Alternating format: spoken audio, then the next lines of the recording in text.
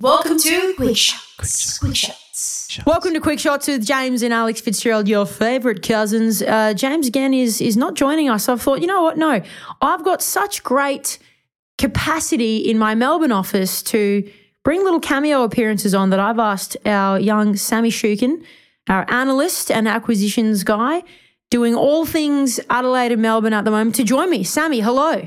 Hello, hello. Sammy's absolutely packing his dacks. He's packing his dacks. You know what? Better when you're younger than when you're older. Sammy, tell us about you in 10 seconds. What do we need to know? What do the double shot people need to know about Sammy? 10 seconds. This is my first rodeo. I haven't done this before, so it's very nerve-wracking. It shows. Go on. I don't know what else to say. I think you're all right. I've got to get a new pair of undies. Well, mate, yeah, we definitely, mate. Maybe a little sponsorship from Bonds will get us in there. That would be nice. That'd be nice. Thank you for that. And I think it's pretty notable that you're a Gold Coast kid who moved down to Melbourne, the big smoke at the start of the year, and you joined us in our Melbourne office here. Yep. And you're coming up maybe, a year and a half, 2 years in the business.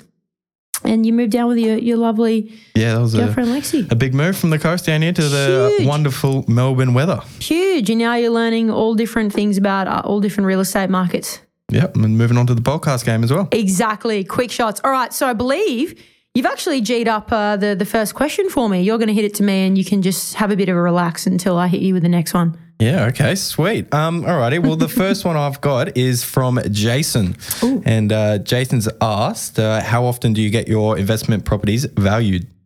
Oh, great question, because it is fully dependent on a couple of different things. I probably keep a close eye on everything every 10 to 12-ish months, and I do it when I actually put everything together to do my tax. But I'm a spreadsheet gal. I think, Sammy, you even caught my spreadsheet the other day and you said, what are you working on? Yeah, it's very like, complex. This is my spreadsheet. I think it looks more complex than it actually is. But long and short is probably every 12 months or so, but that is an indicative valuation that I'll do. So I have a little bit of a look at the market, see what's settled in the area, see what's for sale in the area, just get a bit of a hold on how much equity I might have in that property, or how much, houses are selling in that area should I get a valuation. But the proper time I'll do a proper bank valuation, which, you do often pay for and whatnot, is when I am refinancing the loan, or I know it's gone up significantly in value and I want the bank to recognise the lower LVR, not necessarily for full refinance. So I'd say at a minimum, every 12 months you should know where your property is at, but that's not a full bank valuation or a paid for valuation. It is like a market assessment. And if you think it's gone up a bunch, I would then maybe get something a little bit more formal.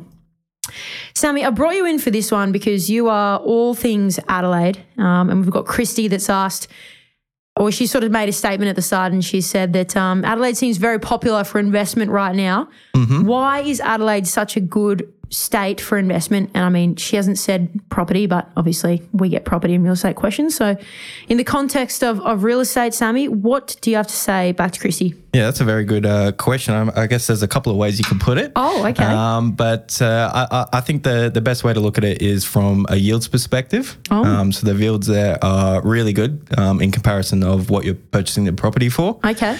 So you're cash flow positive, are you? Yeah, there's not so many places where you could buy a property for around, say, 600,000. That's 450 square meters and only 30 Ks from the CBD with a 5% yield. Fair. So it's pretty good, and I think that affordability helps maintain a steady sort of climate for that price point, the affordable price point in the market. Nice. That's in all sort of climates. Yeah. Was no doubt your first way that you wanted to answer that question. Did you have another way? Multiple ways? No? That's no? What about the infrastructure going in? There's so much. You sit and do so much research all day. Tell us about the big things like the hospitals and whatnot that are going in over there. Yeah, so there's a lot of interstate migration moving over there, and again that goes back to the affordability. Yeah. A lot of people want to go and move to Australia, and the most affordable place sort of at the moment is that South Australia, and there's plenty of jobs over there. With a lot of infrastructure coming to support those. Interestingly, James spoke on our podcast the other week and said that even in Adelaide, 1 in 4 businesses has like job vacancies. So even though they've got like this crazy population growth, and you probably see the vacancy rates too, which you can tell us about in a second, but you've still got lots of companies that are looking for people to hire, like they've got vacant jobs sitting there. So they're actually trying to bring more people into Adelaide, aren't they? And where are they going to live? But where are they going to live? What are the vacancy rates? Yeah, exactly. Yeah, like most of the suburbs in Adelaide, I look on the realestate.com and, you guys could look yourself. But there's, some of them have 4 to 5 properties available for rent. And that's not a lot. That's not a lot of homes. No, very competitive market. I think the last reported vacancy rate for not September, August.